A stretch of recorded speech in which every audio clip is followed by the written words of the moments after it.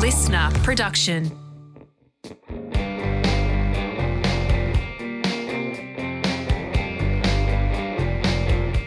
Hello and welcome to WILOSOPHY with Will Anderson. I'm Will Anderson from the title of the podcast, and this is how the show starts.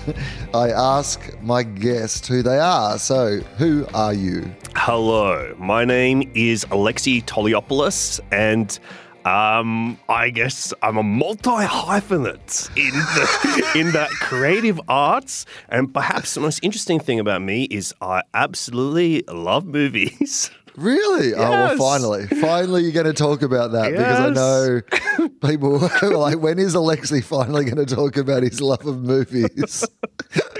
Well, you caught me dead to rights. It's who I am. It's deep within my bones. Not beyond the marrow too far, you will see those liquid DVD coursing through my body.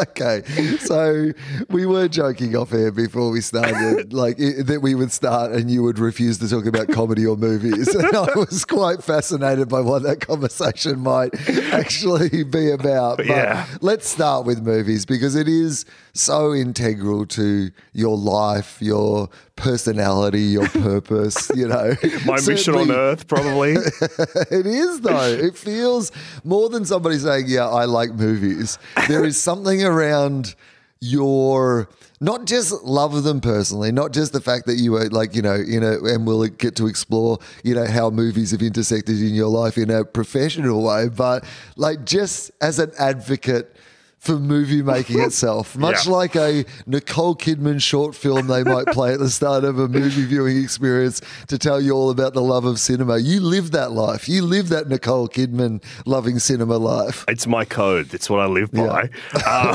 It is truly like my greatest passion. I think it always has been.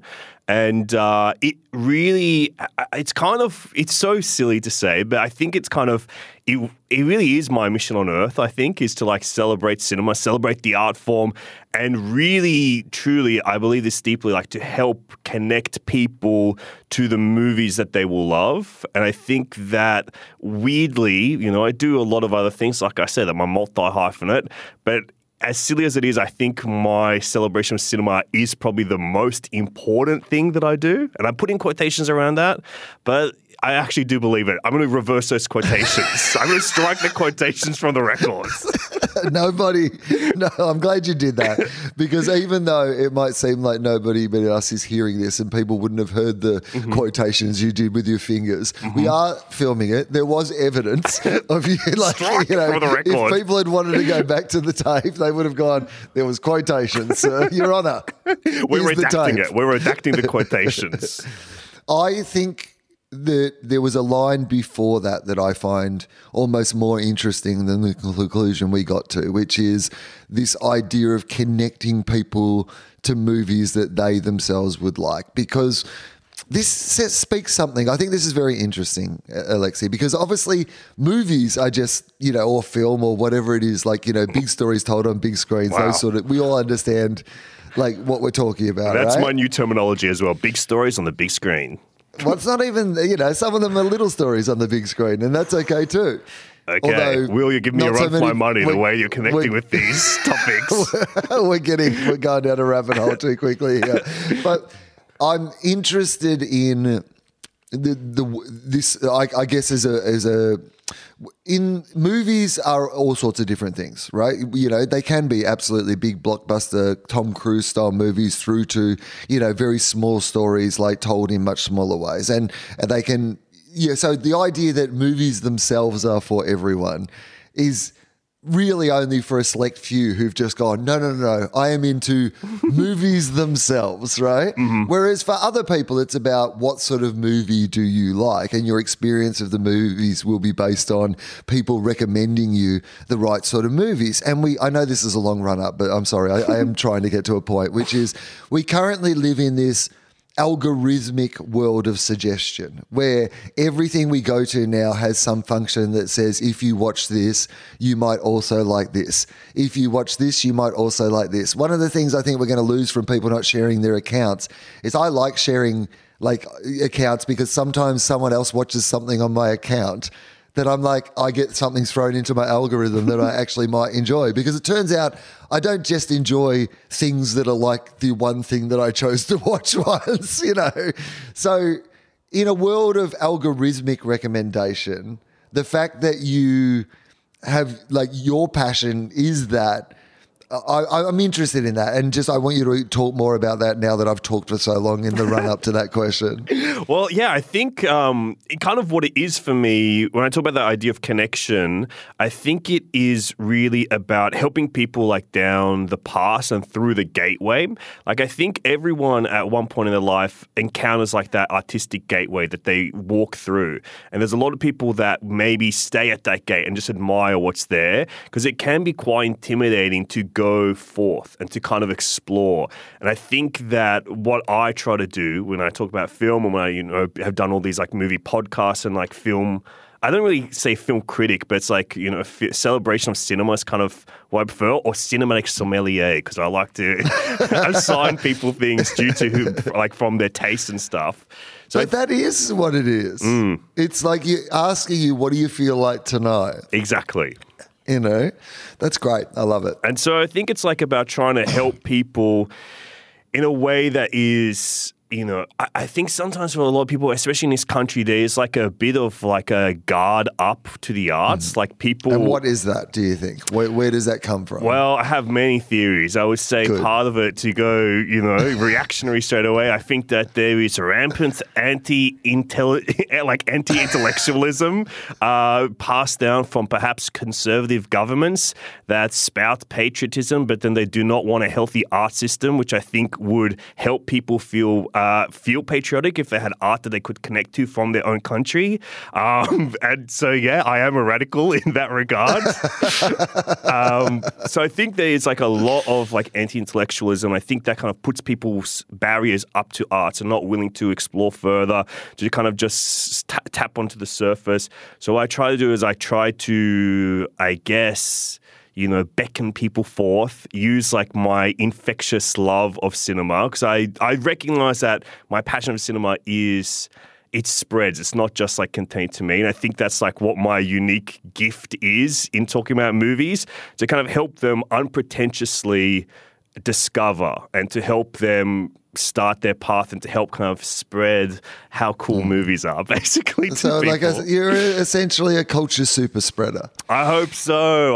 So. And I would love you to be my contact tracer, to figure out everyone that I've given the bug to that's passed down. I am patient zero in a way. But I think, now when I was growing up, it was Margaret and David were on TV every week talking about movies. I used to watch their shows, both versions of it.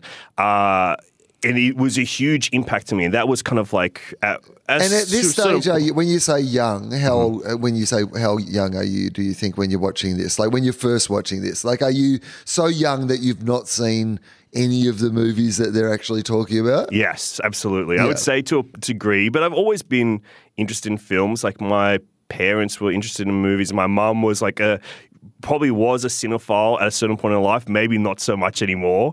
But it was something that I was always very interested in. Like I think when I was a little kid, part of it would have been like, I loved storytellers, I loved movies. I was only child, so I think a lot of my life was put up to my own imagination and like finding storytelling and stuff. And so for me, it would have been like seeing those films that were like a portal to another world. Your stuff like Star Wars, and then you see Star Wars, then you see Indiana Jones. You're like, hang on a second, there's one guy that's in both of these things. What's going on here? These aren't real. Something's happening. And you kind of have that growth from there. And then for me, it just kind of never stopped exploring. I've like had the fascination of like needing to go further, to find more, to discover more. And then when I was a teenager was when it was really... I'm very, very lucky, I'll say, because I had my angsty movie phase before social media existed. So like all the kind of like, the cringy film boy, film bro stuff that people go through in like their early to mid 20s, I had when I was like 13, 14 years old. Like I'm 13 years old. I'm watching Taxi Driver. I'm watching like Bad Lieutenant because my mom was like, "Oh, you loved Goodfellas? You got to check out the other stuff these guys did." And she's like, "Wow, you love Harvey Keitel? He's got this movie from a few years ago. Let's watch Bad Lieutenant together." And so, like, I went through all of that quite young, and then it never had to transfer directly to my work of like all the. Well, I mean, it does. I still love all those guys, but all that kind of like film bro stuff is like hidden in my past, and because the IMDb message boards have been removed, none of the evidence that I was that person are out there. Yeah, I think that we should, like, if we're going to go forward keeping the internet, and I assume we're stuck with it from now on, I feel like we should have like just an erase every 10 years. You know what I mean? Like, we're going to wipe the slate. Just a general, we all get to start fresh. Yeah, there's a few things I want off there these days as well. Yeah, okay. So you love movies early on in life. Where are you living? Like, paint a little picture of what young Alexei's life looks like other than the movies. Well, I grew up in inner West Sydney, in a very Greek neighborhood and like kind of Mediterranean area. I grew up in like Leichhardt, Dulwich Hill. And I grew up mainly with my mom and my yaya, my mom and my yaya. And so they were both very, very important to me. But, my dad was still in the picture and stuff. And yeah, I don't know how else to say it. I was a double mummy's boy. I had my mom and my grandma living with me. I mean, there's never been a less surprising origin story for you than what you just said. Yeah, would you believe it? I was raised by women. But that is an interesting dynamic in the household, and obviously being the only child. Was it I don't know what culturally it's like in that situation, but are you, because of movies and these stories and being an only child, is there plenty of time where you are by yourself, or is there are you being over-mothered by the fact that you have two mothers in the house? I think it was a battle between those two things. Yeah. It was a battle of being a little prince and then being the Quasimodo up in the tower. It was like my double life. So I was, to have two strong Greek women that default setting is unconditional love can be both a blessing and a curse. And I think that it was very overwhelming at times in my life, but also I'm very, very grateful for, having their support. And, they really mean a lot to me, my mum, my grandma. I miss my grandma a lot. So, but then I guess because I was only child, it was like a lot of like kind of creative fantasy and like kind of just, I really, and to this day, I think, I am kind of an extroverted introvert. Like I appreciate my time alone. I appreciate my downtime. I think that a lot of it, especially in like the creative industry, you're in comedy, a lot of it is like I spend all my energy when I'm outside, and then I come home like I don't want to do anything. I just want to like sit and often not just watch a movie. I watch like the crappiest reality TV because I'm like, I don't even need to think. I can just be completely absorbed and involved, or not absorbed and involved in it to whatever degree I want. And it's where I just like, if I'm watching a movie, often I feel like I'm studying, even if it's like an Adam Sandler movie or something. I'm like, this is study. This is me at work. So if I put on something that's so mindless, I can be like, oh, thank God. I can just appreciate all music. I listen to a lot of music as well. No, so I'm interested in that switching off process because as someone who got into comedy because I loved comedy, and back before comedy was an industry, it was really a mystery, and there wasn't all this available information about how it worked. There were so many guesses about how we all fit together, and I thought the best way to work all that out and be around it was to get inside the building or, and try to work it out from the inside. After a while, regardless of like how much you try to switch your brain off when you're watching comedy. It's hard not to watch it. Your brain just goes into trying to work out how it's happening, or like, and not in a like, Find a, the tricks. like when yeah, and not in a malicious way. Your brain just is naturally trained to do that. So, like, I assume, like, if like there's a truffle hunting pig, like, right, you can't just like take that pig out into a forest full of truffles and go, just don't sniff today, right? Like, the same senses still kick in, I imagine. Wow. You can't just say to Larry the drug dog, you know what, just if you smell any pot, just walk by today. We're having an easy day, right? So when it comes to comedy, often, or I'm a little like you, some like TV, it might be the crappiest thing because I'm trying to find something that does mean my brain will switch off. So has your love of movies sometimes spoilt watching a movie for you because your brain works like that? Or is it you just know not to engage in that process? Do you understand the question I'm trying to ask you? I'm very interested in when you love something, but you love it so much that it becomes kind of your job. Yeah. And then the fact that it's your job kind of spoils it for you. Oh man, it is true because like I dedicated my life to cinema. I went to film school for many years, and honestly, like in a way, when I think about it, it's like almost, it's so sad. It will break my parents' heart to hear this put on the record. But like comedy is like my backup plan. And that's like because I didn't study anything else. I'm like, well, I guess what can I do to get money immediately is start doing comedy stuff. I guess it's like, you know, a film career is probably even the only thing less wise than a comedy career in this country. But I mean, that's great, by the way. Like, I mean, the idea that comedy is your fallback. Yeah. I didn't study anything else. I didn't enjoy anything else in life. I was like, what else could I do?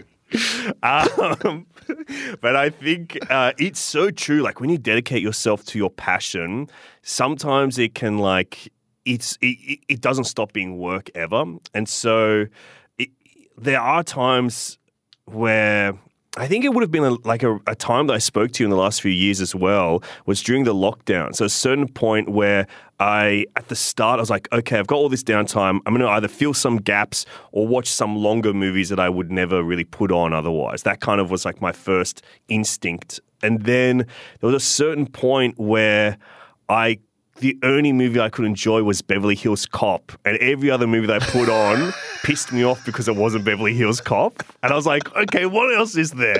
Even the Beverly Hills Cop sequels aren't Beverly Hills Cop. There's nothing else here. So I'm watching Midnight Run over and over and trying to get like that vibe.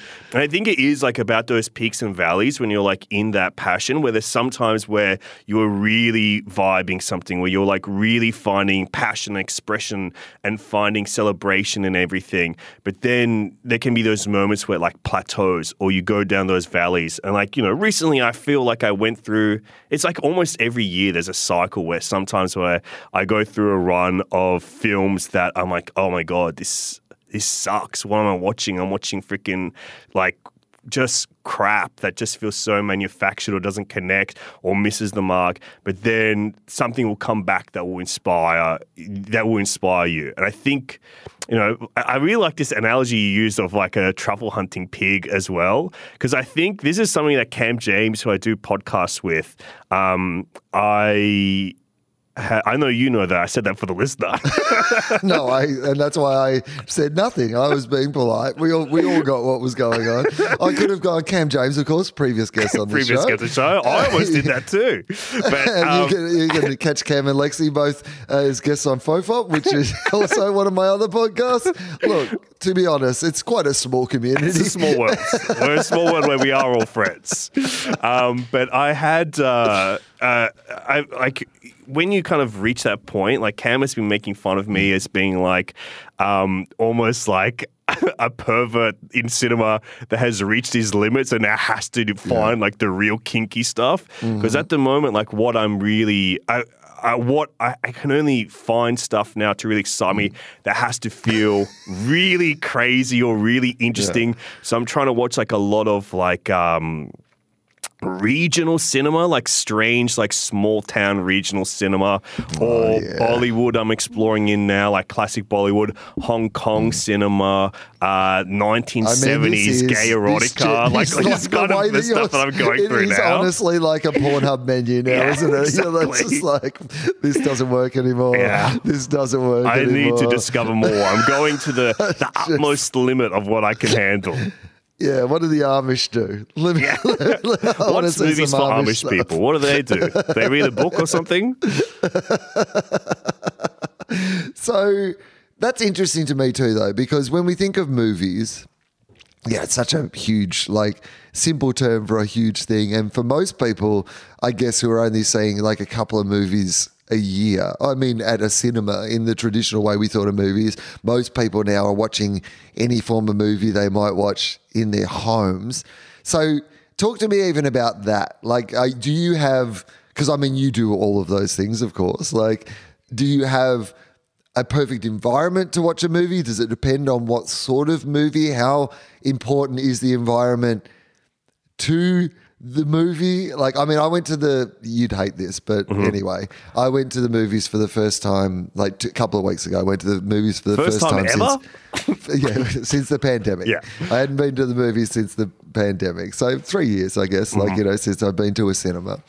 And went with our mutual friend, Justin Hamilton, previous guest on the podcast. Yeah. Everyone knows Justin Hamilton from comedy. I'm saying that for the people at home, not for you, Lexi. Who knows that? And now to share my story with Justin Hamilton for the people at home. He's a friend of mine and one of my favorite film companions. So I know you're in good company. But we went to see the new Spider-Man multiverse movie, and it was great. Yeah. I loved seeing that at the movies, like on the big screen. Really added to the whole experience of, absolutely, enjoying a movie like that. I enjoyed it much more at the cinema than I would have enjoyed, watching it at home, like I have pretty much everything else in the last 3 years. So, do you have a preferred environment, or does it not matter to you because, like, for you, it's about the film itself? Well, allow me to put it to you in a comedic allegory for you. To me, cinema is a church. And if you go to the cinema, it is you're worshipping at church, but it doesn't stop you from being a worshiper if you're praying at home on your couch with whatever sound system and screen you have. I think that I think the barrier should be up. There should be, I'm not elitist in the sense that you should only see movies in the cinema. I think wherever you can get it, you should get it. That's like wherever if you feel comfortable. Personally, I love to go to the movies. I love to go to the cinema. I love to go by myself to the cinema. And just like, I love every aspect of it. Ideal settings, let me paint this picture. Dark room. I love the darkened room. I love projection. I would love to see like a film just projected on a big wall, And I think, to me, sound is really important now. Always, there's two parts to film. It's sound and vision coming together. I think sound is kind of like the key that can it's hard to replicate in a home setting. But I have tried. I've got a nice sound system because I want it to be as close at home, especially because, you so much of like when you're trying to discover stuff, it's in your own home court. It's like trying to find things, because you can't see everything on the big screen. There's retrospectives still need to try and make money, so you're not going to find as many weird oddities on the big screen as you will, unless you're seeking them or you have someone like me in your life that is helping you find these things. So I think that everything's got its merits, and you can have a really transcendent film experience in the cinema, but I think you can also have that at home. Sometimes it just means you have to try to disconnect from other aspects of the world to focus in, but it can happen. Do you remember what the first movie you ever saw at a cinema was? I believe it was The Lion King. It would have been The Lion King. And that is still, I'm glad it was that film because that's still one that I do think is like a high point for animation. And I think it is communicating real depth of story to an audience of open-minded children. And I think that is something that I find quite fascinating still about that film. I even liked the remake. I even liked the remake from a few years ago as well. I mean, that devalues your original point a little, but strike it from the record. I lied. So I was lying. but you're right. Like that is. Like that's a good starter. If you want to like set a child out on a life of loving cinema, it feels like such a gateway drug experience of like going like the. I mean, yeah, that movie's a very well made animated movie. The songs are great. The story, is like Shakespearean, literally, and but that's great, right, for a kid. Like, to come in and see such an epic story told in such an epic way with like this epic soundtrack as well. Like, I mean, that's a good first time at the movies experience. Yeah, absolutely. I can't remember who took me. It probably would have been my parents together, or maybe my aunts or uncles. But it's something that I'm quite passionate. Mine, I will tell you just because I think you'll enjoy. Just because I think you'll enjoy this. So going to the movies there was no cinemas around where I lived when I was growing up. So I was quite, anyway. This was what cinema did you go to? What cinema did you go to? I think it was like Traralgon. It was in the Latrobe Valley, so it was like a good 45-minute hour sort of like drive to go and like have a night at the cinema. So I remember it distinctly. Was it a single screen, like a Picture Palace, or? Might have been I reckon there was two. I reckon they had two. And so I'll let you have a little guess. So it's a franchise. One of the movies in the franchise, it could possibly be amongst my top 5 movies of all time. That was not the movie in the franchise that I saw. In fact, I saw the movie in the franchise that is probably regarded to be the worst movie out of the 4 movies in the franchise. Okay. But I have great affection for it because it was the first time I ever went to the cinema. It stars a recently deceased rock and roll legend. Oh my gosh. Whoa, okay, you throw me, because originally I was like, perhaps it's something like, a Jaws sequel or an Indiana Jones. I was trying to work from your taste in some way. Rock and roll legend, recently deceased. I'm trying to think of rock stars that are dead now. I'll give you a clue. It's an Australian movie. An Australian movie? Yeah. Whoa. Oh, my gosh. Was it like Beyond Thunderdome? Mad Max: Beyond Thunderdome. I love Beyond Thunderdome. Yes, but widely regarded as kind of not being the best of but it is actually, it's absolutely fine, Thunderdome. It's ridiculous, but it's funny. Like it's I think I think George Miller, he's an interesting creative, and I think his journey into creativity, into cinema is so fantastic because he is playing with like these big storytelling ideas that are communicating things that are quite complex or either complex or very base storyline, primal storylines. But he's communicating them through the language, like the visual language of cinema, in a way through genre and a way through a cinematic language that audiences understand. I think genre is really important, something that I'm a really big proponent about because, people can like sniff at genre or like hold their head up towards it or whatever, or use it to categorically. But I actually think genre is really important because genre is a language that audiences are completely fluent in, that they're unaware that they're fluent in. And so it's a language that they understand. So if you communicate through genre, an audience is able to interpret that. I think that's what he does really quite nobly through his work. He uses like familiar tropes, but communicates them in a completely new visual way that works. So I'm excited to hear that young Will was like really into Mad Max, and especially Beyond Thunderdome. I think it's really underrated. Yeah, I think, the interesting thing about Thunderdome to me is I think that when you see Fury Road, you understand Thunderdome more because in the old days, we didn't understand, I think that what George Miller does, particularly with those Mad Max stories in universe, is like, he's not looking for consistency in tone or story. They're each snapshots told in a different tonally. Like now that you see all 4 movies, you realize that all 4 of them are different tonally. Yeah. Whereas I think when like Thunderdome was the third left hanging, people were like, oh, it went a bit kooky in the third installment. Whereas when you see it as part of the 4, you're like, oh, I get what he's doing. Like each of them is a different. And now we're seeing that a lot more in long form TV storytelling, where you might have an episode of like something that's quite serious become quite comedic, and we understand that language a little bit more. But the thing I love about his movies, and I do think, because I'm not a particularly visual person, I like a story much more than I like the visuals. And I think this is something that even in my imagination, I've started reading some fantasy books again, and what I've forgotten about fantasy books is how much time they spend describing things. And I just am like, just tell me it's a castle. Like I can imagine what a castle looks like. I don't need to know.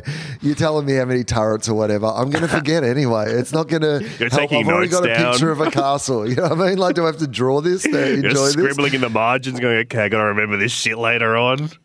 But what I do love about George Miller is his amazing capacity to say, like Fury Road, and I love Fury Road. I think it's such a perfect film. And the thing I love about it is the story is essentially some people are going to drive up there and then they're going to turn around and they're going to drive back up here. And like that's literally basically all that's going to happen in the movie. But every single shot of it tells you a story about that universe. So by the time you finish that you know every rule and idea of that universe without anyone ever turning to camera and saying, this is one of the rules of this universe. Like they just are told out in every detail of the story. Like everything has been thought through and everything that you're seeing is telling you something about that expanded universe. And it's incredible because you're like, oh my God, you told me this huge complex story like just what through this prism of they drive this way and then they drive back this way. It's amazing. Yeah, I think he's a real master at kind of taking things that are simple and making them complex, and then taking things that are complex and making them simple as well. I think his greatest strength is he's a great communicator. And if you watch a lot of his work, a lot of it is based in the ideas of storytelling itself. I think his latest film, 3,000 Years of Longing, it is all about like the origins of storytelling. It's kind of like about those 1001 nights, those Arabian nights, and kind of synthesizing what storytelling is down to its like core origins and expressing them through like his lavish, inventive visuals. I have a lot of respect for Dr. George. Yes, I also have a lot of respect for Dr. George. Well done. And Yes. Thank God we ripped someone away from the useless world of medicine. He might have done more good, in my opinion. He might have done more good in his current field. But, proud of him. He's a good Greek boy from Australia, and I think that's really special. How much was the Greek, Greek community, as you said, Greek area you're growing up, the double Greek mother experience, like how big was being Greek as part of your identity when you were growing up? I think it's hard to escape. It was hard to escape. There were points in time where I guess it's always been important to me, but what that means has been different. When I was a really little kid, we lived in Greece for, I think it was about like 6 months. My parents got work in Greece. My dad's Australian, my mum is Greek, and they got a job. My dad got a job at like a university or something. So we lived in Greece for like 6 months. But it was exactly the right age where I was bilingual growing up, but I would have been like 4 turning 5. And so basically as soon as we landed, within like 2 days, my English had left my body and I could only speak Greek now.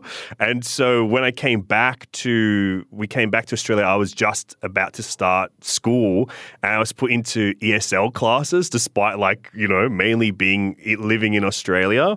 I think it's a big part of who I am. And part of that would be just like the connection to my family, because it is like the prism in how I see the world. Like I hear you talk to people on this podcast about like religion being like their kind of like the lens, whether they've lapsed or whether they're still practicing. It is like a lens into which they understand the world. I think my being Greek is so connected to that lens for me. Like, my family's not religious. We are Greek Orthodox, but religion was not really a big part of my Greekness. More so like it would be a connection to the church, but more so that is a kind of a center point for the diasporic community in which I grew up, and kind of keeping the community together and keeping some kind of core value.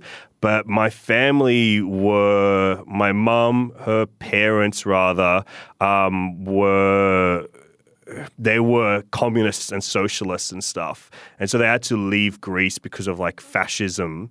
And there was a lot of like, darkness in that story for them back there.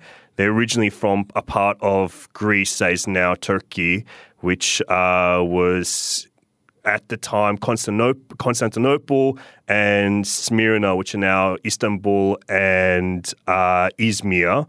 And their family were refugees from that part of the world, and then they had to come to Greece, and then eventually asylum seekers again coming to Australia. Like my grandpa's birth certificate, his passport is a country that doesn't exist anymore. It's Asia Minor is like the country that he's from. And so there's a lot of that, it's like, it's this feeling of, for me, like it's a term that gets used a lot, like generational trauma. Like those were not my experiences, but it's something that I feel like so deeply in who I am, like living with my grandmother, being like her lineage is who I am.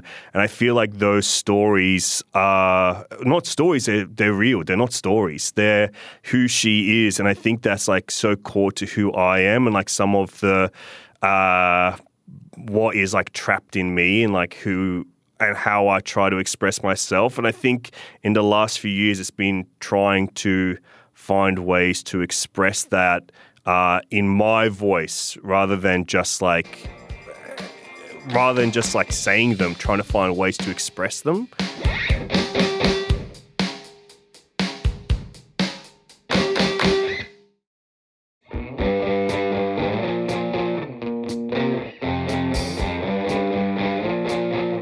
So this is probably a good point in the conversation to ask if you have a life philosophy. That's the conceit of this podcast. You know this, Alexei. You know that we now live in an age where podcasts have to have a reason to exist. Mm-hmm. There was the good old days, the Wild West, where it was enough.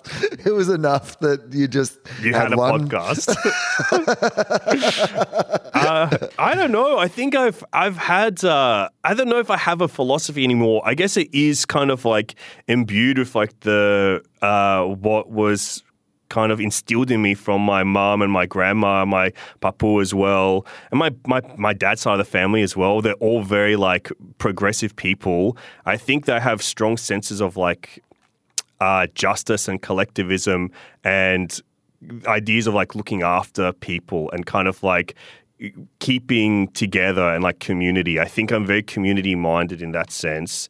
I think on like a more personal level, I'm a big believer in like positivity and optimism. And that was kind of like a choice that I made when I was quite young. I have this really vivid memory of being about like, I think I was 19 and I was going through like my first really big breakup. And I was just so depressed and so like beside myself. I had this one memory of just like, smoking a little bit too much weed and it really sending me spiraling and then crying myself to sleep, waking up the next day and feeling really good. Like it was a really nice sunny day and just being like, oh, okay, this feels pretty good. And I think up to that point I had many bouts of gloominess and I still have bouts of gloominess, but I think I was probably more default setting was depressive and perhaps cynical. And then I've just had this really strong feeling of positivity on this one day. It was really nice. I remember I just had the day to myself. I had the day off and I was wandering around. I went to go to my most sacred place, the cinema, and I watched a movie. And it's embarrassing because it's a movie that it's like, if I think about it, it is the movie that changed my life and switched me to this positive, optimistic setting. It's an embarrassing movie. It's The King's Speech. It was a King's Speech. And I remember, it's an Oscar-winning movie. yeah, but Will, when you're a guy like me, the Oscars mean absolutely fuck shit nothing, dude. Oh no, I'm just trying, mate. I'm trying to help you. I'm trying to be here for you. Okay, I need the support in this moment. But I remember just being like, but was it the inspiration of? I mean, the point of that movie. Were you inspired by the movie itself, the theme of the movie, about this guy who, had to overcome something? Was it that? Like, I mean, what was the, was it just the fact that this was a feel-good story? I don't understand. Like, I want to know what the point of connection was. I actually think it was that it's just a feel-good story. Yeah. And I walked out going, I feel freaking good today. And then I walked out. It's still nice and sunny outside. And I think that at that point, it was like it was a choice to go, I think being positive and feeling optimistic feels really good. And I like the way that it feels. And I decided to just go, you know what? This is actually how it's going to be for the rest of my life. I'm going to try and keep this energy. And weirdly, I think the energy that I live with, it's like 11, 12, 13 years ago that movie came out. I think that is still like the energy that I'm living off today is from this one transformative experience seeing a movie, by the way, that I've never seen again. I've never popped it on. I've never really read much about it. Well, I mean, if it has such a huge capacity to change your life on one watching, I mean, you'd be silly to tempt the fates by going back again. Yeah, what if it starts reversing it? Oh, God, no, I'm back to that depressive state. That's like watching the movie from The Ring, surviving it, and then going, you know what, let's put The Ring on again. Let's get one more shot. I haven't seen The Ring for a while. Well, by the way, if you've seen Ring 2, that is somewhat the plot of The Ring 2.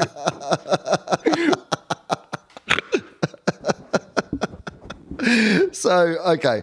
I am interested in this, though, positivity and optimism, because like the idea of it being a choice, because you do. Like, I mean, you have an energy that is, I think you would understand yourself compared to most, not like, there are plenty of other positive people who have positivity as their default setting. But I think you'd probably understand that when people speak of you, it's probably one of the things that they would say, that, that you are an optimistic, positive person. That's the energy that you bring with you. It's part of, why people like having you around. But like the idea that it was a choice at some stage, like to decide to lean into it, has it been hard at points to maintain, or...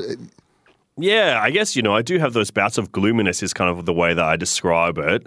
And it's, when you work in a field of like creativity where there are difficult moments of like am I on the right career path? Am I doing the right thing? You compare yourself to other people and stuff. It can be really tough, but I think it is weird because I do think, when I think about it, it's like I made like the decision to be positive, but I don't know if it was like a choice. I think it was just embracing something. I haven't really thought about it until, obviously having this in-depth conversation about it. It's like it is the embracing of it was embracing of something that I feel like I discovered was core to who I am. And then it became listening to that side of my consciousness or unconsciousness more so than the doubting side. The doubting side exists. I'm not a lunatic. Like I do have like the doubting side very often. They do speak quite loud, but I think it is just a belief in what's that quote? Like the road to yada yada, road to justice is long, but it skews positive or it skews to optimism or skews to goodness. I think that is the kind of, I hope, is a path that I see in this world rather.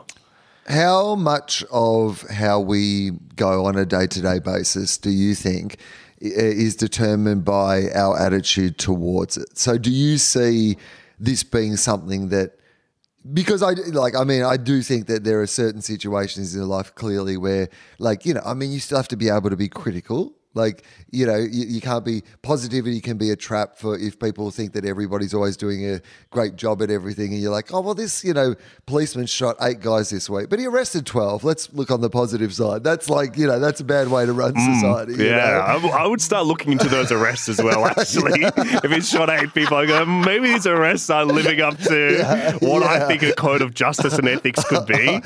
I'm positive he's a criminal. But on a sort of like day-to-day sweating the small stuff sort of basis, do you think that like having a positive attitude to life makes life easier to navigate? Or is it like, I mean, I'm sure there's traps to it as well, but I'm just like, as an overall position, like as an overall setting.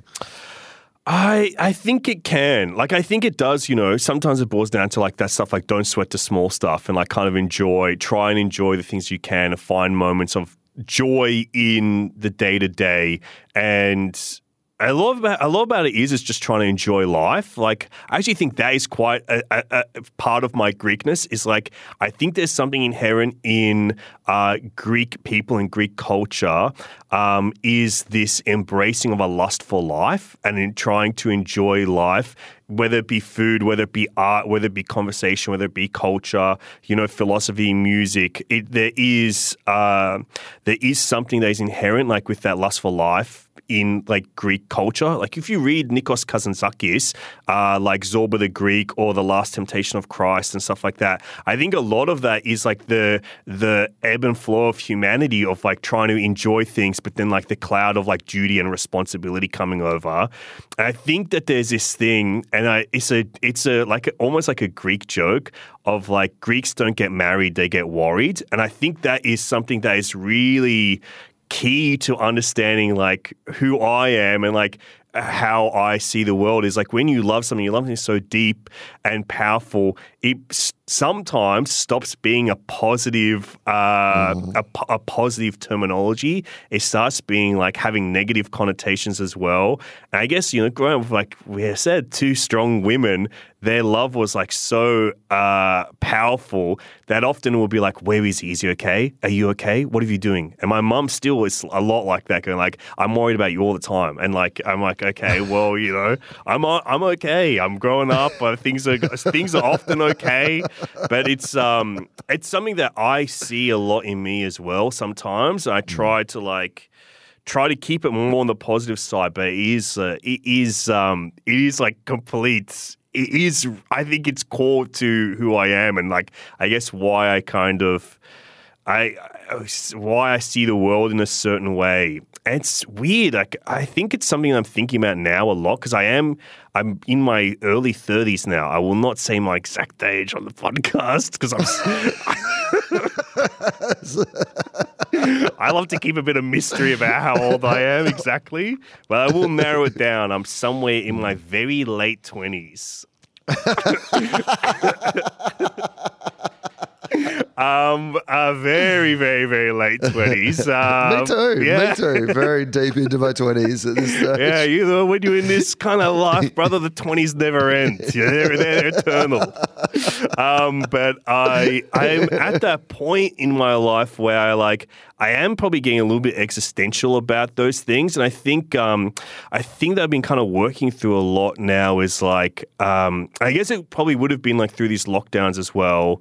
Lockdowns, like they're still happening, whatever. It was a few years ago, but I'm still trapped there sometimes. I mean, I'm amazed that everyone isn't. Like, I think I am amazed at how we've all gone through this absolute collective trauma that has manifested itself in, like, it's affected everything and is still affecting everything. Absolutely. Maybe not in the ways it traditionally was, but now it's affecting it in different, the ripple effects of what's happened. And then the collective amnesia around everyone's just like, nah, nothing happened. I'm sure there'll be no further repercussions. Nothing's going to pop up. I'm reacting in totally normal ways. And none of this has to do with the fact that what's happening. Like, I mean, I can't believe we're not still talking about it all the time. I get why people don't want to, but I think that's why I'm in my late 20s because I don't count the last few years. Why would I? That's not part of my life. Count them out. But I think there was like my grandma, my yaya passed away in 2019, like just Christmas, just before the lockdowns, really. I'm sorry. And so, thank you. I didn't have that. I feel like I didn't really have that mourning period, but I had like, but she had Alzheimer's dementia for like the last 10 years leading up to it. So there was like a long mourning before that. And I think during that period, I feel like there was almost a point where I lost a lot of who I was, because a big part of my life was like I lived with my mum, my yaya, until my mum didn't move out of home. She moved out of home when my yaya moved to a nursing home, was when she when she left home, basically. So she was a lot of like who I was like very Greek, and I spoke pretty much fluent Greek until she left, and her language started disappearing. And with her language, so did my language start disappearing, because it was something I wasn't doing every day. And then at that point, it wasn't something I really recognized or understood until she passed away. And so the mourning that I had was not just for like, I can't see her anymore, she's not in this world anymore. It was like, oh, is part of me gone? And now I kind of feel this connection is like, well, my yaya has left. If my mum leaves, am I still Greek, or does that disappear as well?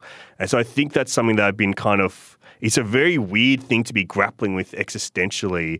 And it's kind of something that I'm stuck in now. So back then in 2019, my plan was like, well, I'm going to go back to Greece and stay there for a bit and try and like be with my family, reconnect with my heritage and really connect with that. But then that like disappeared, and then it disappeared again because I had to eat my savings over those years that I'd made to go on that trip. And it became like a more internal journey that I had to kind of go through, because it's something I needed to do at that time. And so it was like, I couldn't even be with my mom because she's like, has like health and disability issues. So it was like, okay, well, I can't even go to her during this time either. And she was in hospital during the first lockdowns and stuff. And so it was like such a high stress situation of going like, oh my God, I can't even go be with her. I have to talk to her on the phone every day. And so what I started doing was like, well, I'm going to try and cook the Greek food that I grew up with and remembered as a way to kind of like connect into that journey at that time, where I was like, how can I feel more who I am, and how can I kind of go express who I am more? And it's something that it was so unconscious, but it just started happening. And then I think that's kind of where I'm at now, is like this weird existential place where I'm kind of very much between things, between worlds again. And it's, I don't know. It's not a complete thought just yet, but it's something that I'm still kind of working through a lot. I'm interested, you've touched on it a couple of times, and obviously just then in a very headliney way, which is the role of food in Greek culture. So, I mean, it's almost a cliche, right? Like, you know, Italians and Greeks love to feed their children. Like that was, you know, one of those things but there is a celebration in Greek food. I'm such a huge Greek food fan, and particularly was introduced to Greek cakes by Diony, my manager. And like I'd up until that point, I'd never really understood Greek desserts, you know, and then suddenly now I'm like kind of there's a Greek cake shop near the venue I play in Melbourne, and during the comedy festival every day I go and get a different delicious Greek cake. But what is the role of food in the Greek culture? Firstly, I'll help explain Greek desserts to you. Mainly soaked in syrup.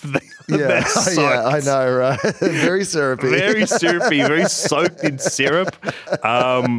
Food has been a very big part of my life, I guess, because it is a bit of a love language. But I would say like my yaya, she had a few great dishes that she could cook beautifully, and they're still like what I think of as like the like core dishes to me.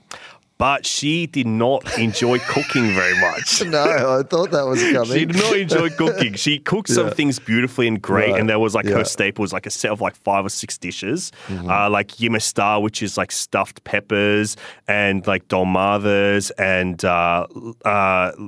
keftedes, which is like meatballs and stuff, and avgolemono, which is like a soup, an egg sauce soup. with lemon. That's what the lemon law is. if I needed to translate, I didn't know if I needed to translate every word. But so it's those kind of things, like really comforting and tasty food. But my mom loves food and loves cooking. And I think it's very much like a way that I kind of connect to her. Especially my mom, she has Parkinson's, and so her mobility is limited, so she doesn't get to cook for herself a lot. But the way that we connect with each other a lot now is either me cooking for her, cooking with her, or if I'm at home, calling her and speaking to her through a recipe and like kind of talking things through to each other about like how we can do that. And my mom also doesn't eat red meat. So it's a lot of the time like trying to reinterpret those things and then find new ways to like do a red meat dish and then find ways to do it and perhaps vegetarian for her. And so for her, what was it? I think it was like either my birthday or Mother's Day, perhaps recently. On those kind of days, it'll be like I'll cook something together with her.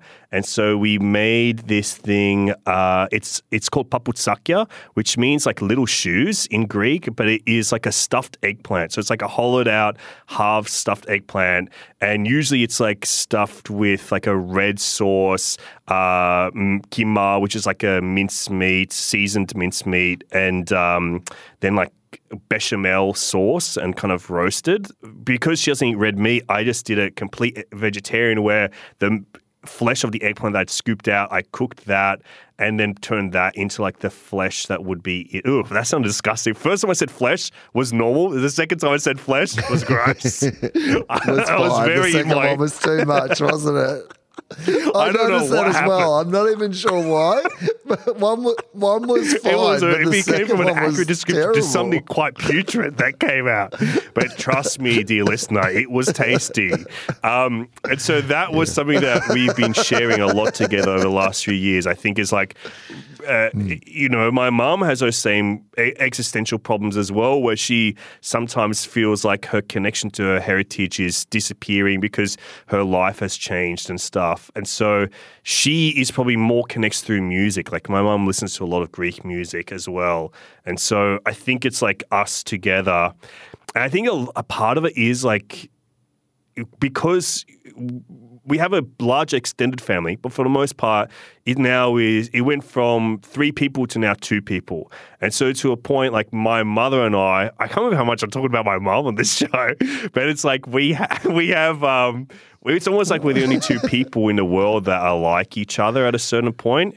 But I think partly, if I'm going back to like the positive and my mom is probably more of a less an optimistic person, more a negative person in her outlook as well. And so I think a lot of my positivity was trying to find the balance in that and try to balance that out. And I think it's something that I've seen have a like direct impact on my mom to help with her optimism and try and push herself in like optimistically forward as well.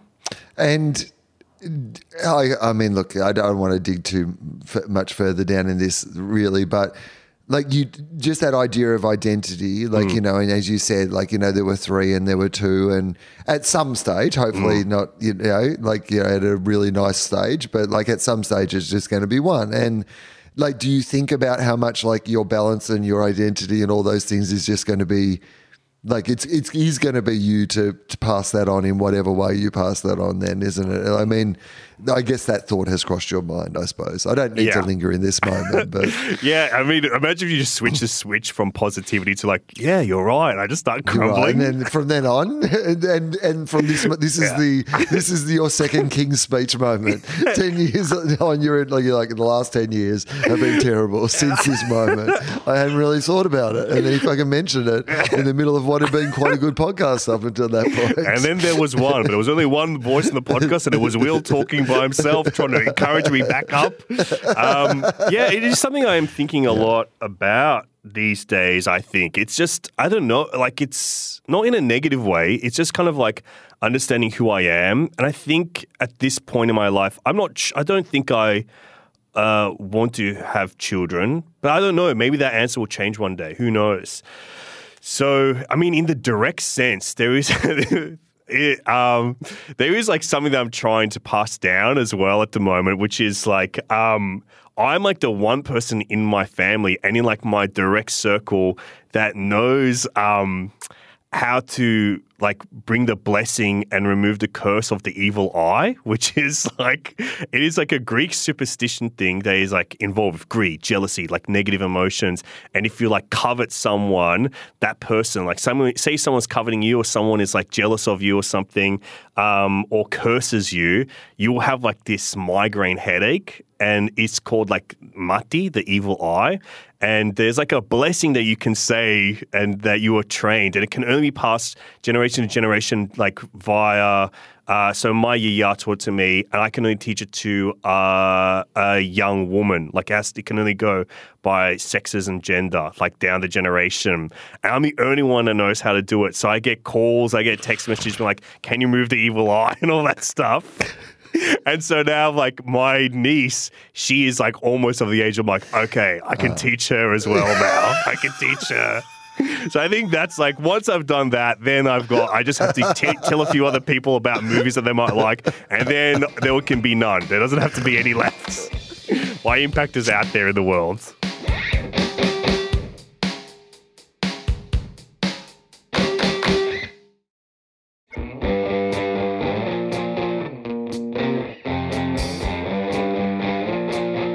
You mentioned film school. So was that always the aim? Once you sort of developed a love of movies, did you suddenly think that, you know, film school was going to be the way forward that you like? I mean, tell us about that. Like, tell us about, you know, late at school, what your aims and aspirations were, how you found yourself at film school.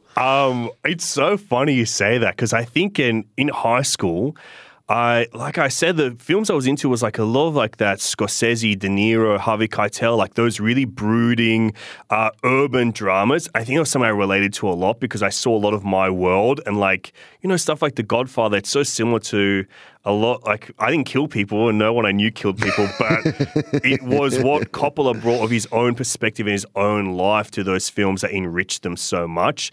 And Greek and Italian culture are so similar. I saw a lot of that world. And I remember watching those movies with my mum, and there's a scene where it's just like a short shot in the wedding sequence where you see a young girl dancing with like her grandpa, and she's standing on his feet and his feet are moving. And my mum being like feeling emotional, seeing her like, that's part of my life.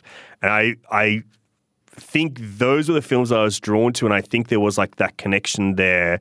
And it's something I jokingly say a lot, like cinema, the silver screen is exactly that. Sometimes that silver screen is a portal taking to other worlds. Sometimes that silver screen is a mirror reflecting back on your own life. And I think back then when I was a teenager, I wanted to be really serious and really like Scorsese, like down on the streets, be De Niro. But then I was really funny and I was like, fuck, I gotta cut this shit out of me. Why am I being funny? De Niro's not fucking making pranks on set and making people laugh. He's making people feel shit, man. And there was like a certain point where my I realized like, oh, actually this is a really big important part of who I am. I think I'd stayed like when I discovered like Conan O'Brien and stuff, and then like I always loved comedy, and then there was like a moment ago like, oh, I think this is actually what I like more and what I want to do more. And it was like that shifting of being like, oh, I can use those things and kind of bring them into my comedy perhaps and stuff. And then I remember like I wrote a short story that was like the first time I used to love writing short stories because I was still just a little bit too young to have like the video cameras in your phones and all that stuff. And like we had like little cameras, but I just couldn't.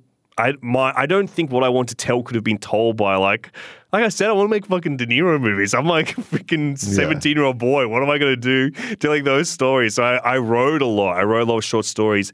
And then I wrote this one short story that was like the first time I was like, oh, I'm writing about who I am. And it's like a funny thing. And it was like about this like a Greek kid who was meant to go in the family business, but family business was like a funeral mortician home. So it was like that kind of thing. I was like, oh, I'm actually expressing myself, not just like saying things that I think look cool or whatever.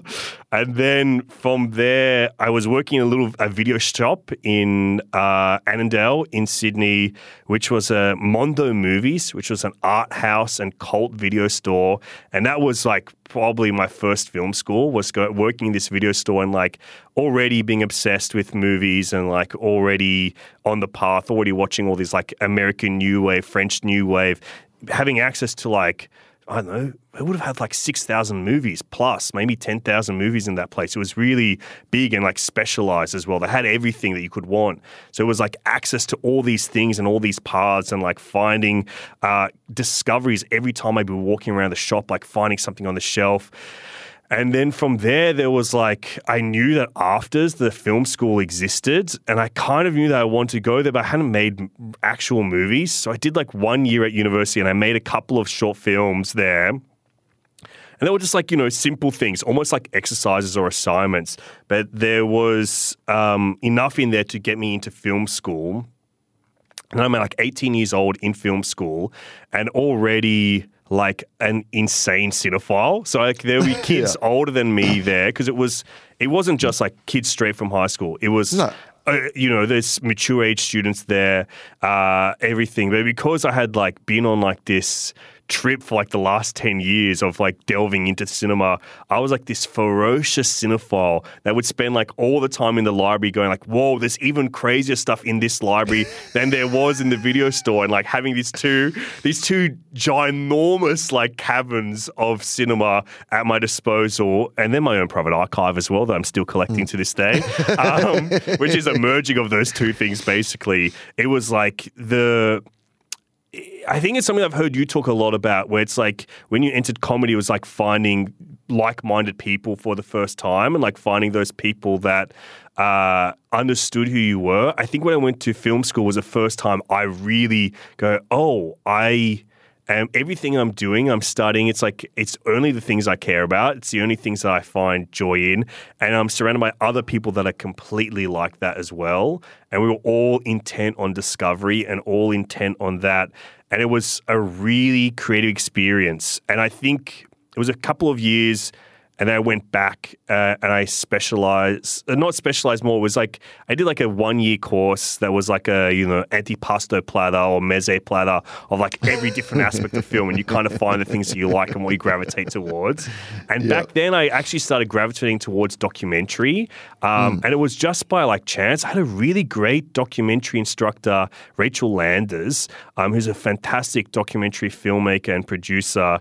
And she really inspired me to like make these shorts. And there was like an observational documentary, which is like more fly on the wall, more common than what you would see on like Australian documentary television stuff. We had to make an observational documentary, and then we had to make a portrait documentary, which is an interview basically and a character study of somebody. And I made these two shorts there, and the observation was like the procession of Greek Easter, of like the Epitaphios coming out and going around the block in Dalchill, the church that I had spent a lot of time in. And I was like filming the procession. And I remember when I brought the film back to her, she was like, oh my God, this is like a lost Francis Ford Coppola film. And I'm like 18 years old going like, oh my God, thank you. Like, oh, wow. And then the portrait documentary that I made, it was one of my mum is a human rights lawyer and an advocate, and she had this client, Edward Young, who the case that she took for him was Young versus Australia. She took him to court with the Howard government because he was the first same-sex relationship to receive a war widower's pension. Oh. Because my mum, she worked in veterans advocacy and refugee advocacy. And he was like this fascinating guy. He was like a model in the 1960s in England. and he had like all this beautiful ornate furniture. He was someone that I thought was so fascinating. I remember I was like, I want to make this film about him. And I was like asking him all the stuff about the case because that was something that was so important in his life and what he was kind of known for in his later years. But then he had like this little picture in the corner of his room that was like so much beautiful antique furniture. And it was a really strange picture. And it was like this, it was like a photocopy from a textbook or something. And it was a picture of a man and Edith Piaf, the singer. And I knew Edith Piaf because like I loved her music and stuff. And I asked him what that was. And then that was this short film where he told this story about this lightning bolt of love that he felt. And it was the only picture of this person. It was the man in the photo that he felt that love for. And it was like this striking moment. And it was one of I think Edith Piaf had 2 boyfriends that had died in plane crashes. And it was the second man, was the person that he was in love with. And that picture was the only visual evidence he ever had of this person. So he had like this picture photocopied in a frame. And I was like, I talked to him about that. And that became the short film instead of being like what I thought it would be. And I thought I had this love of going like, oh, wow, you can find these stories in reality to tell, and kind of like reality is a canvas to like construct a narrative on. And so when I went back to film school, like documentary and film history became the 2 subjects that I really gravitated towards and I guess specialized in. And then I guess in many senses that's where I am today, was because I gravitated towards wanting to make documentaries in a weird way. Well, it's funny because you then kind of have, right? Like, I mean, we can jump forward a little bit, but and if people want to like hear a lot about that in between time, there is episodes of Fofop that you've been on where we've chatted about some of it. But you and Cam James, previous WILOSOPHY guest Cameron James, you and he have done podcasts together. But tell us about how that turned into. For people who don't know the story, like, you know, how it turned into you making your own style of documentaries now. Yeah, well, it actually did begin at film school because the podcast I made, Finding Drago, it actually was my final thesis film at film school. It began as a 12-minute short film that I made as my documentary major work, and the consulting producer on that was my instructor, Anna Branowski, who is far and away always has been one of my film heroes. Her documentary work was kind of like the films that got me interested in documentaries.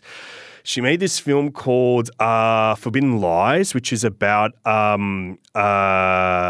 this woman, Norma Curry, who wrote this like fake memoir about her life, and her name is actually Norma Toliopoulos, no relationship at all. But I remember seeing that movie as a kid because my mum was like, hey, there's these people with our name in this movie.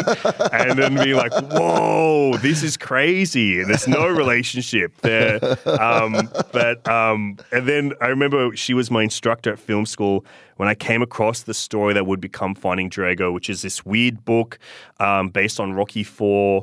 The film Rocky IV was like this spin-off novel that someone had written about the villain Ivan Drago and like how they humanized this villain. And it caught my attention. I found it on the internet, and then we had to like present. And I always want to tell like an investigative documentary, like Forbidden Lies, like Catfish, like Tickled. Those were the kind of films I want to do, but I could never. Those were just stories that had to come into your world, basically. And this one was that. And as soon as I found this, I started feeling that pull. I was going like, oh, there's something here, and there's a story within me that I want to tell with it. And Anna was my lecturer at that time, and she was just like, yeah, there's something here. You found something. And she has been very encouraging basically ever since then. And the short film that I made was, I don't know if I've ever really talked about it on the record before, but it was probably the first, ended up being what would be the first 2.5 episodes of that podcast. It was 13 minutes long. And then Cam and I had been making podcasts together at that point in time with Mic Check and Total Reboot and stuff. And I had this story, and we had done it a little bit on the podcast. and I made the short film, and I was hoping to make it as like maybe I could make it as. At that time, the ABC had like a documentary stream for young creatives, and Becky Lucas had done one and Reese Nicholson had done one. And I thought, I'm about at the point that they were, where maybe if I've got this idea, I could turn to that. And then they just killed it. There's no like third generation of that. I was like, okay, cool. So I pitched it to the ABC as a podcast, and I basically, what I did, and this is like how useful film school was for me. I just went to my assignment. We had to kind of write the pitch and did Command F and changed every film reference to a podcast reference. And they funded it. They gave us the money, basically, because it was a high distinction assignment. And it was like, yeah, cool. It's gone through the ringer. This works. And then we got to make it as a podcast. So it really did begin at film school. It's been the thing that we've been working on since, really. Okay, so you make that as a podcast, and then for people who don't, obviously don't give away the podcast, but the story develops into something else, which is what you were saying. It's that whole point of you start out to make a movie about one thing, a documentary about one thing, and it becomes about something else completely. They tend to be the best and most surprising documentaries because, there is an element of discovery along the way.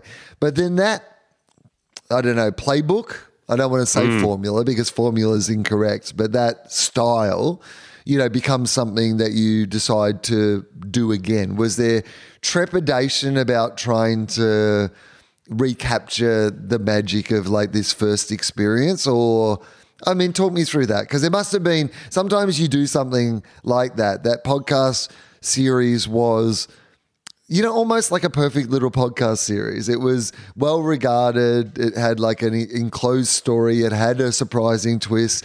But, there's always the M. Night Shyamalan sort of, worry that people then go into whatever you make next looking for the twist rather than, going along with the story. So what was the thought process about doing it all again? Yeah, it's interesting you said it because that's how I really thought about it as well, where we completed this arc with Finding Drago, and I was so proud of it because I was like, we did everything we set out. We made like this. It's the first time I made something that was like, this exists out in the world. People have embraced it. It has connected really deeply with people. And it's because it was so honest. Like it was about like finding why I connected to the story, bringing Cameron into that, it being like a complete expression of everything that I was at the time. It was the humor of Cameron and I and our chemistry together, our love of film and exploring something through genre. Like I was saying before, it's like genre is a communicating to an audience in a way they understand. And we use like the films of Sylvester Stallone as like our genre tool.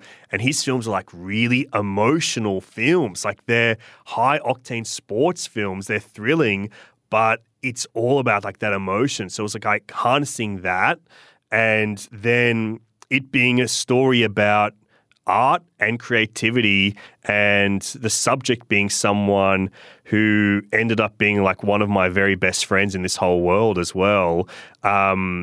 It being about the expression of one's self and one expressing their art without ego, and using like a pseudonym to kind of just like have no ego, to do it freely, and to it all being like an artistic endeavor and all an artistic project, and basically just for art's sake. And that was something that people really connected with. And is that something? Because that seems, that idea, before we move on to the what it was like to replicate the experience. I find that idea fascinating because I think about that all the time, which is that idea of, the art for art's sake, the thing you do because it doesn't, and how important that is. I have a friend who, I won't even give too many details about this project because I don't even want to blow up their spot, but they do an art project where essentially the experience is someone is at a theatre, they arrive at the theatre, but everybody else in the theatre doesn't know that the show, like, so the show's about, so say for example, you go to this night of this experience, but it turns out the entire show was researched about you and is about you. Oh, wow. And the theatre experience is you in that room having that experience of being in a show that is about you with all the, anyway, I won't give too more, but it's because of the nature of it, it has to also be this little secret project that, like, you know, there's no sort of funding model or structure to be able to do something like that without spoiling the surprise of what the thing is.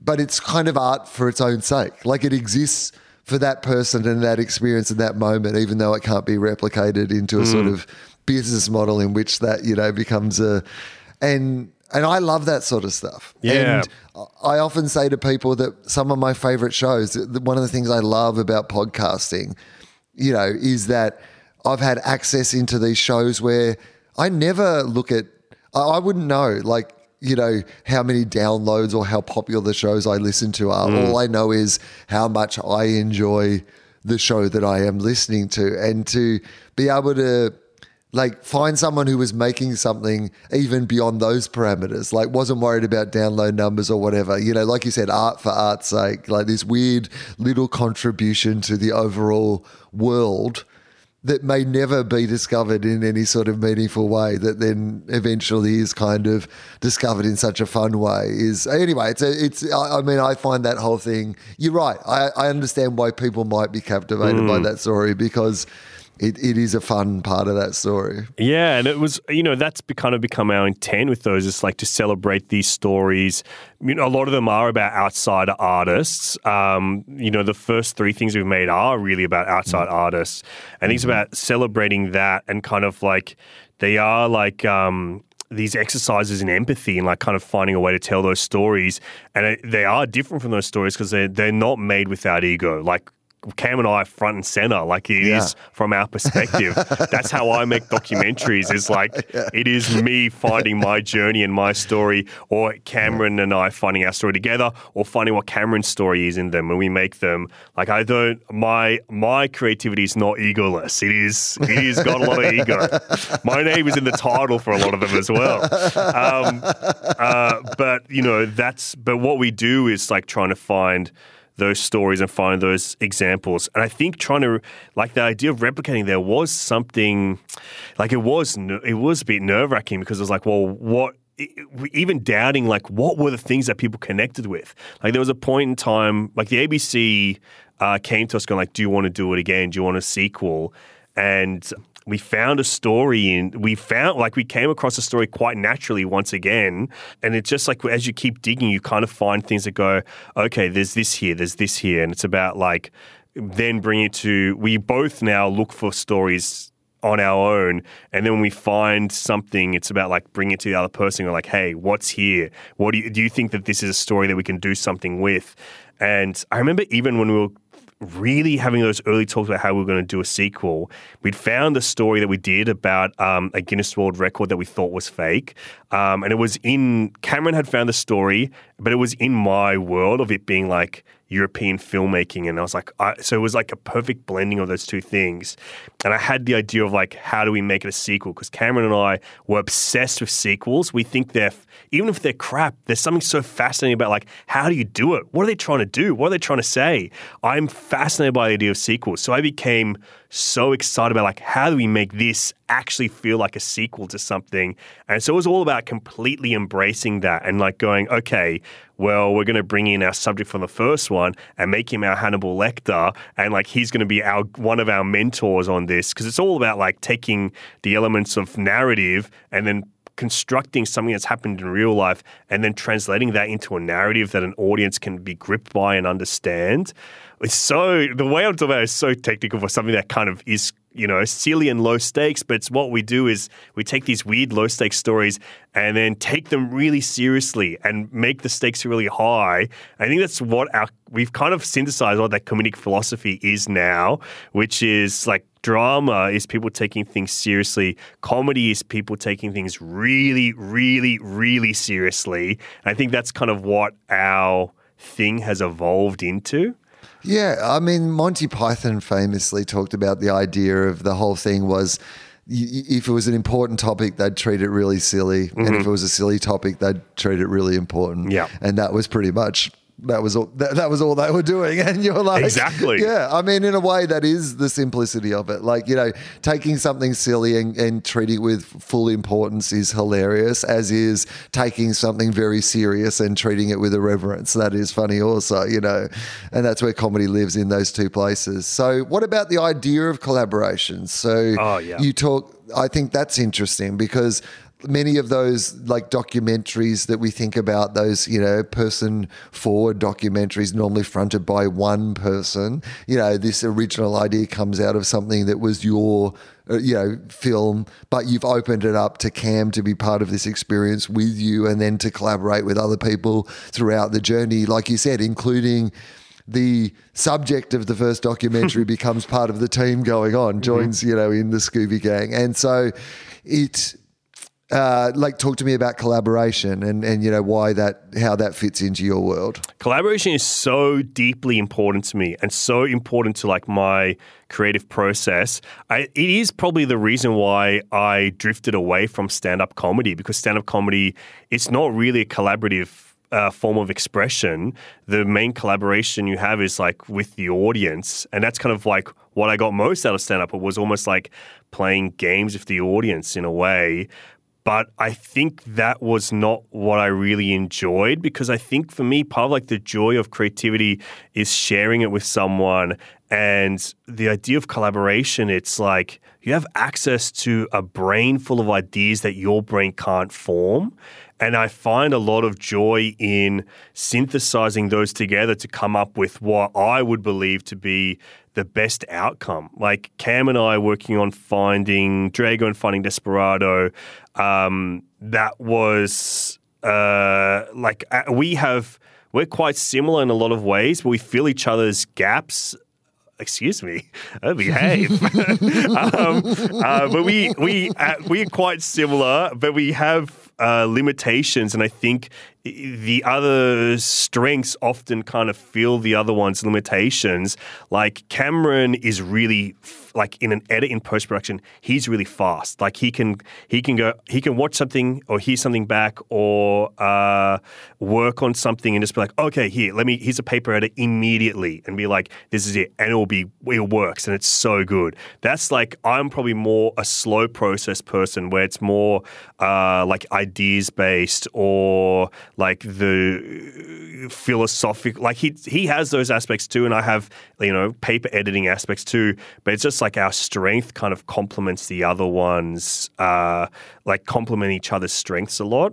And I think that it really boils down to is like, he's got a different brain to me, so why wouldn't I use that to like make something better? And then when we first started collaborating, we would always have other people that would fill those gaps too. Like on the podcast, it was Bryce, who had a completely different sensibility to us. Like Bryce Halliday, our producer, he is so different. His comedic sensibility, everything is different to us. And it just helps strengthen everything, because it would be like a completely different brain working on them.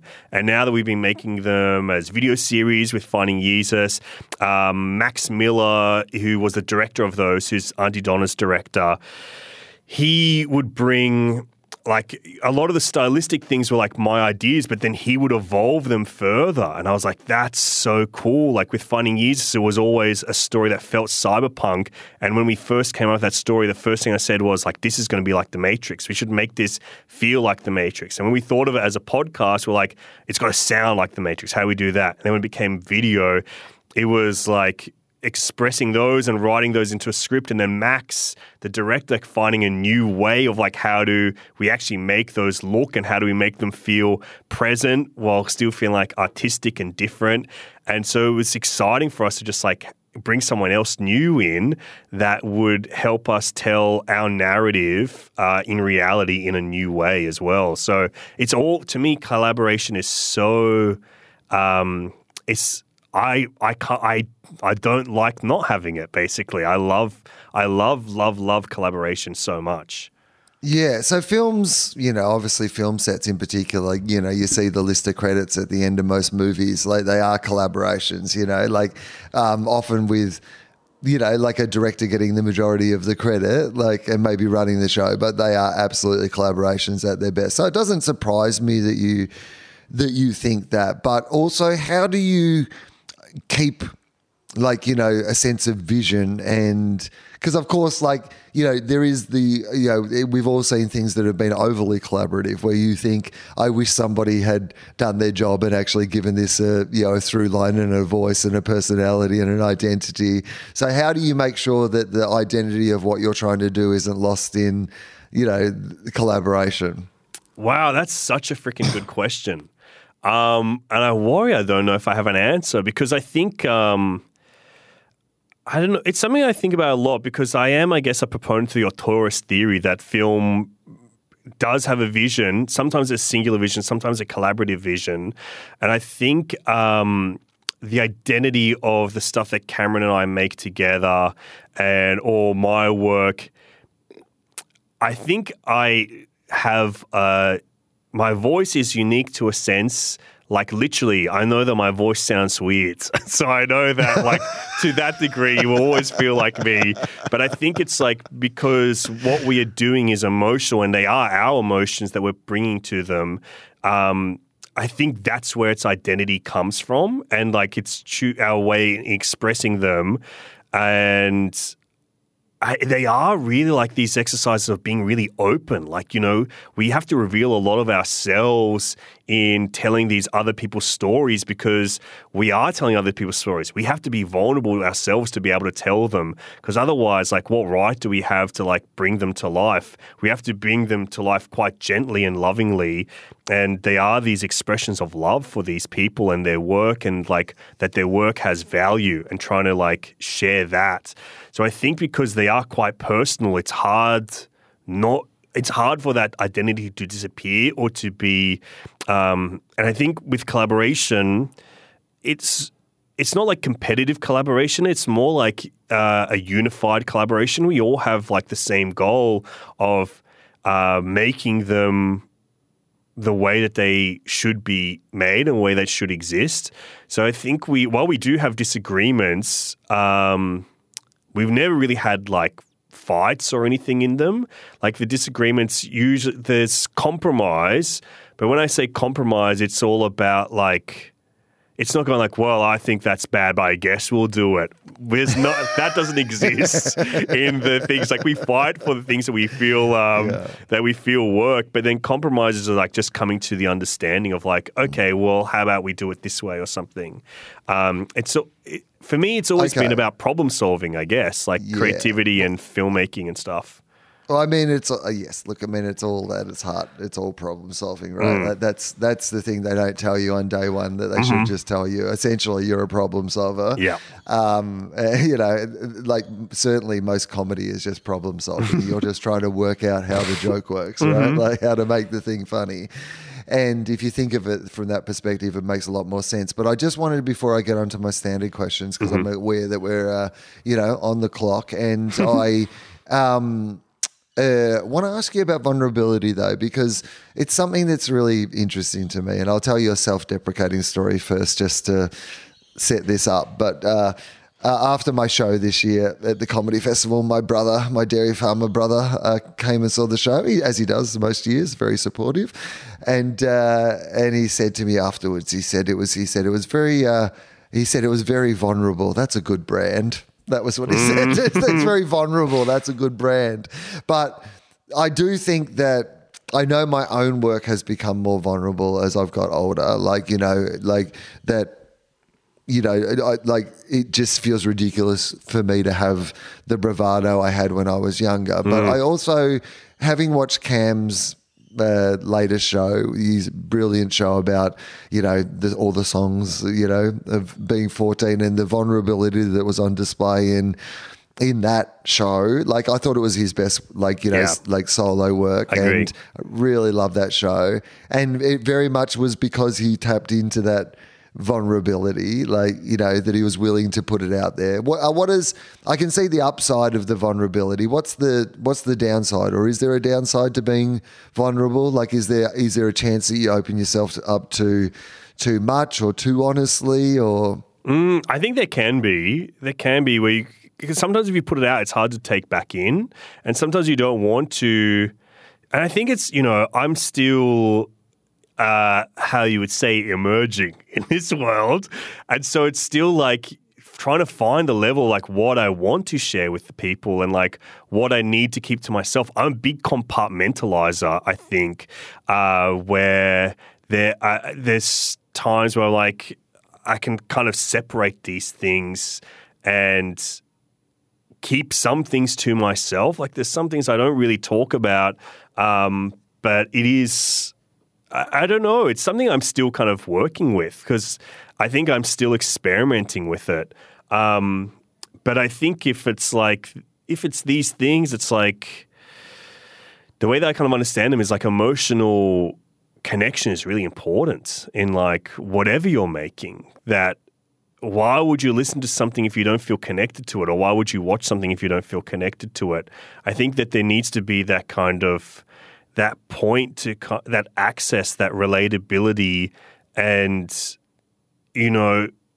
when we're making these things like these finding series, we could write it as like an article with a headline being like, outside artist found behind major project. But I mean, that's not what we're telling. We're telling these stories about, searching and finding these people and eventually it becoming like a portrait of somebody. And I think that, I don't know, I think that's kind of like what I'm still trying to come to an understanding of. But I think that vulnerability is important, but also I don't know another way to do it. Like I don't know. I guess I am like a very like yikes, an open-hearted person of some kind that I don't know how to do the clinical version of those things. And I guess that's why I sucked that journalism degree and why I dropped out, because I'm like, I don't know how to do it that way. It's just how I am. All right. Standard questions that I ask in every show. What do you think happens when we die, Alex? Far out, dude. I don't know anymore because I think I use a terminology earlier. I heard myself say, no longer of this world. And I don't know what that means. I don't know. Like I have some, I guess perhaps I'm agnostic in some way because I was raised with some Greek Orthodox, but it wasn't like a doctrine on my life or something. And it's all about like trying to enjoy your life while you're here. But I don't know. I think I have some spirituality in me that believes that there is more to this world than we understand, really. Like, I don't know if that means heaven or hell, but I think there is something perhaps more. I don't know. I think I saw a ghost a couple of years ago. Oh, really? Yeah, I think I had an experience a couple of years ago that I'm like, I don't know, I don't know if it made me question things, but it made me go, yeah, maybe there is something more out there. I mean, there's no doubt there's something more out there. Like, I mean, that is beyond our current understanding. Like, because the one thing we know about humans is that we know a little bit, but we're like, in the grand scheme of things that are knowable, we're guessing a lot. We're filling in a lot of gaps. We're doing a lot of hand waving and like, please don't peer into. I mean, we've got a big telescope and stuff. We've run some tests, but like, we're still quite limited in our overall understanding. But also, I think it is hard to be, even though I myself, like, I guess, kind of believe in the idea that we were nothing before and will be nothing again after. But if that is the case, then, things like movies, things like the arts, things like music and, all these passions and connections, they all just seem so fucking unnecessary for that being the only, like, if we're just this it's so weird that if we are just this like biological fluke in the corner of the universe, that we also made Fury Road along the way. Like, but I guess it is all about trying to understand that. That's what art is, right? I guess. It's trying to understand what is that. And I guess you have like these logical explanations of things, but then there's like spiritual explanations for things and artistic explanations for things. I go, maybe that's what it is. Maybe it's just all the same shit and we're just trying to find different ways to understand it. So if I had a magic wand and I could just come down and Like, I'm going to give you 2 magic one goes. Wow, thank you First so one's much. pretty simple. Let's just do this one first. You can just be immediately good at anything. So like, you know, like you don't have to train to do it. And, but just one thing you can be immediately good at. What would you love to be immediately good at? Wow. Holy smokes. And this is going to happen? I think when eventually when the questions asked on this podcast become hard and binding law, then yes, sure. The first thing that came to mind was I'd love to be able to speak more languages. I guess that was something that came to mind.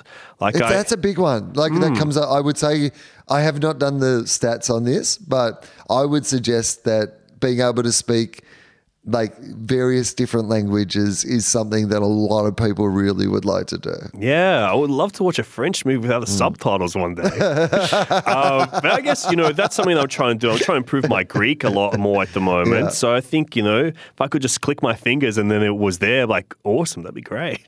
Yeah, no, I think that's a good. Okay, now I'm going to give you a career one. I'm the career magic fairy. Like I've been waiting for you. Down. Yeah, so. I can give you one special career skill or opportunity, or you know, like whatever it is. You know, you know, have your career wish. What is it? Oh my lord! I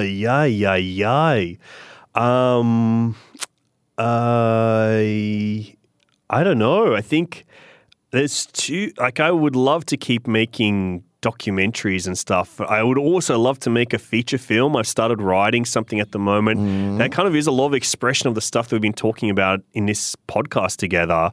I guess that's why I'm so existential about it. It's like I felt existential. I started writing and now I'm working in that. But I don't know. Part of me, I guess, like I was saying, because so much of like I do feel like my mission on Earth is like communicating to people about films they love. Part of me wishes that I could have that role in this world, like, you know, that Margaret and David reboot at the movies, you know, that kind of thing, to kind of like help continue the conversation around art in this country. Because I think people need it. People need a little bit of that guidance. There's not really, I don't think there should be a unified voice in art discussion, but I think that the Australian media has not given space to artistic discussion in meaningful ways that can be accessed by Australians in this country. I think that there should be more space for artistic discussion and examination and celebration, really. And I think it would help our art scene become healthier if we have these places to talk about them. So why do you think, because I'm interested in this, obviously, I mean, and biased, I guess, in at least a way, but like, why is there no proper, you know, discussion of the arts really in the mainstream media in Australia? What do you think that is? Because like I'm a person who also loves sports, and there are, like, if I'm like at the moment I like AFL football and I like cricket, and I can turn on television, I can listen to podcasts, I can like see the mainstream press, and there are debates around the issues confronting those things on a daily basis. I can access so much conversation around it, and yet when it comes to the arts, like there's still some level of like you can read some movie reviews or there's that online, like, but why do you think there isn't like a proper, compelling conversation about the arts, you know, generally in the media and across society? Why do you think that is? The political answer would probably be like, I actually do think conservative governments do not see the value in art. They do not see the value in expressing art. And I think that is counterintuitive to like their ideals of patriotism that they try to put into the world. Because I said it earlier, but I really do think that I'm patriotic as an Australian because I love Australian art and I love like connecting to Australian storytelling. And Australia has like a really rich and deep history in storytelling, like thousands and thousands of years. And I think that art and storytelling is so important to self-identity and some kind of broader cultural identity. And I think that because the arts have been so defunded in this country and so unembraced, that there is difficulty in even finding ways to discuss them and like ways to embrace them. And I think, there's this idea of cultural cringe in Australia where it's like you can't find something doesn't have its worth until it's seen elsewhere as being chic or interesting or powerful. And I don't know what the answer is really, but I think those are the elements at play in why we don't have those discussions really, and we don't have those bigger places to have them. But it also is.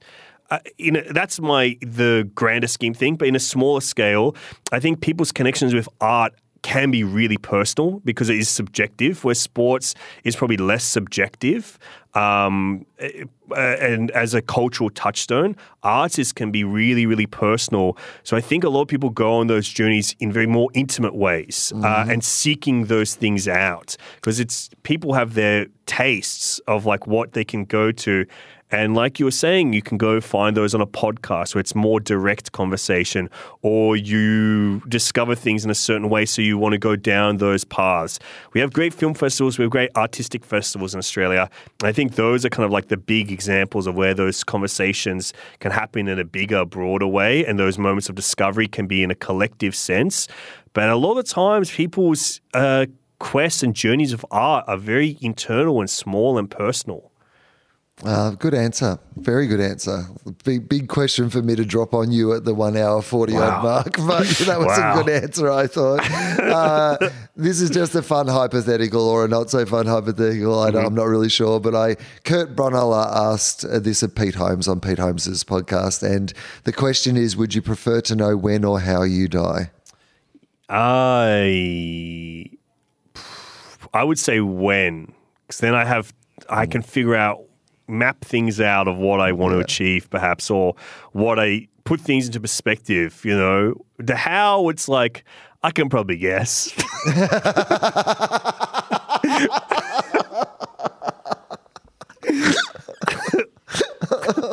That I've got a better chance of having an educated guess on what will happen.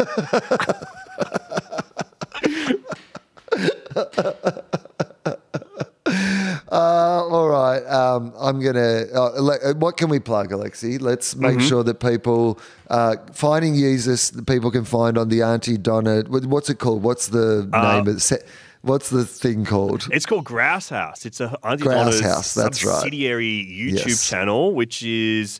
it's kind of like Adult Swim for Australian comedy content. So it's like specific, strange, weird Australian content. This is a continuation of some of the stuff we've been talking about, which is these investigations into outsider arts and artists in a very fun and silly comedy kind of way. And it's about a video game that is based on Kanye West and a video game based on Kanye West's quest to become the best rapper in the world, that many years after it was released, someone found a hidden level that people believed was a recruitment tool for a new age cult that believes in ascensionism, which is the idea of finding immortality through the internet. And I guess that's what we've discovered on this podcast today. We have found some kind of immortality via the internet in some kind of way today.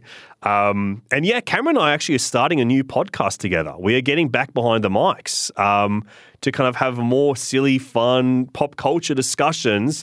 We used to do a movie of the week podcast, but I think both of us have discovered that's not really the way that we want to keep exploring culture. And we are now doing a podcast called Special Features, that the first episode we have just recorded where we caught up with each other, and I kind of went through what I think my favorite movies of the year so far are. And it's kind of a way to put some things on your radar and, I guess talk about culture and talk about art and pop culture. Well, people can absolutely check those out, and I'm super happy that you came and joined me for this episode of WILOSOPHY. If people like this podcast, it is back permanently now, so you can, I don't know, do all the things that you're meant to do. Follow, subscribe, rate, review. I don't know what you're meant to do, but if you could do those things, that'd be great.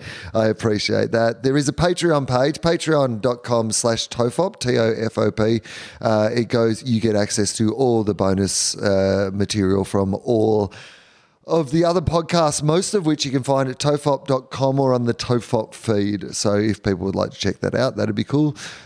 So, Alexei, what is the best or worst piece of advice you have ever got in your life? Oh, I had a wicked piece of advice when I was like 16 or 17 years old that it completely reshaped my brain. It was at my cousin's wedding, and there was like this drunk guy that I hadn't seen since I was a little kid, and he came up to me and was just like, "How old are you, man?" And then he said this thing that was so important to me, which was, "Man, you're only a kid. You're going to get rejected 1,000 times in your life, man. Just roll with it." And I was like, and it came true in every sense. And it's like so weird. That guy would have no idea he said that to me. But it's something that I was like, oh, yeah, okay. That's not so bad. I'll get used to it now.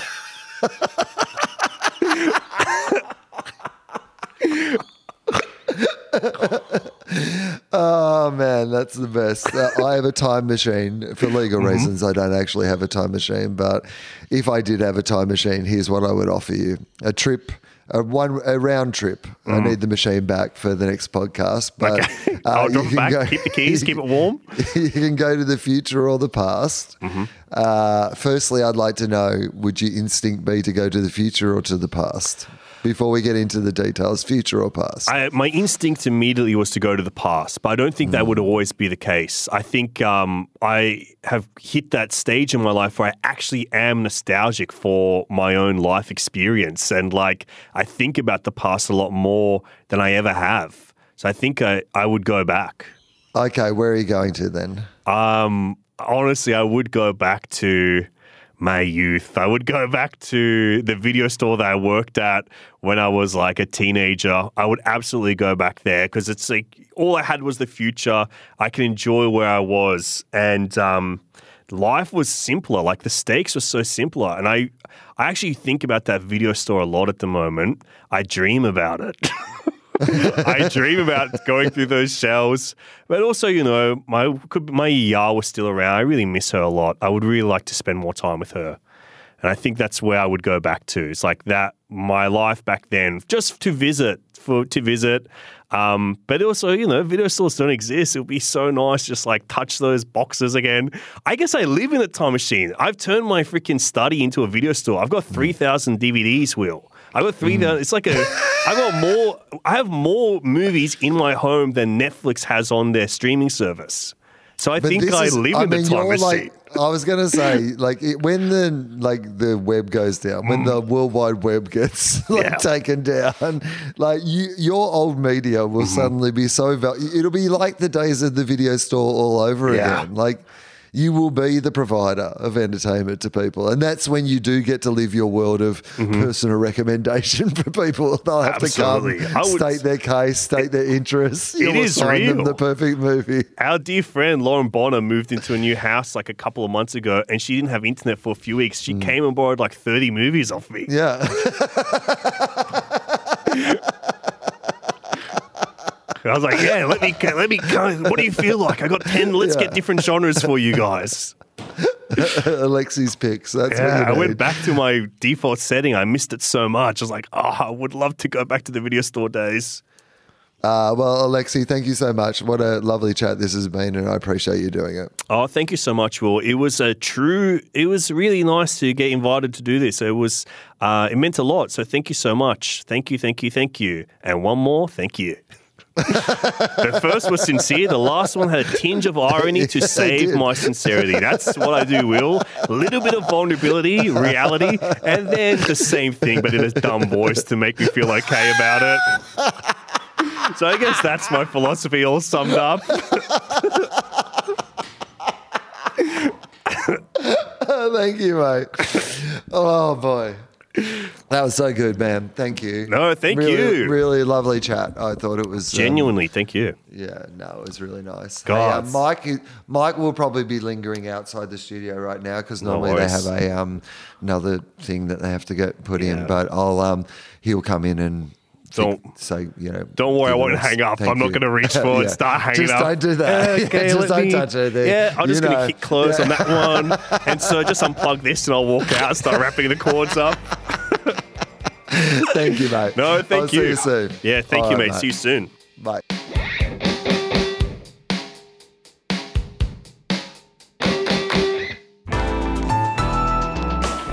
Listener.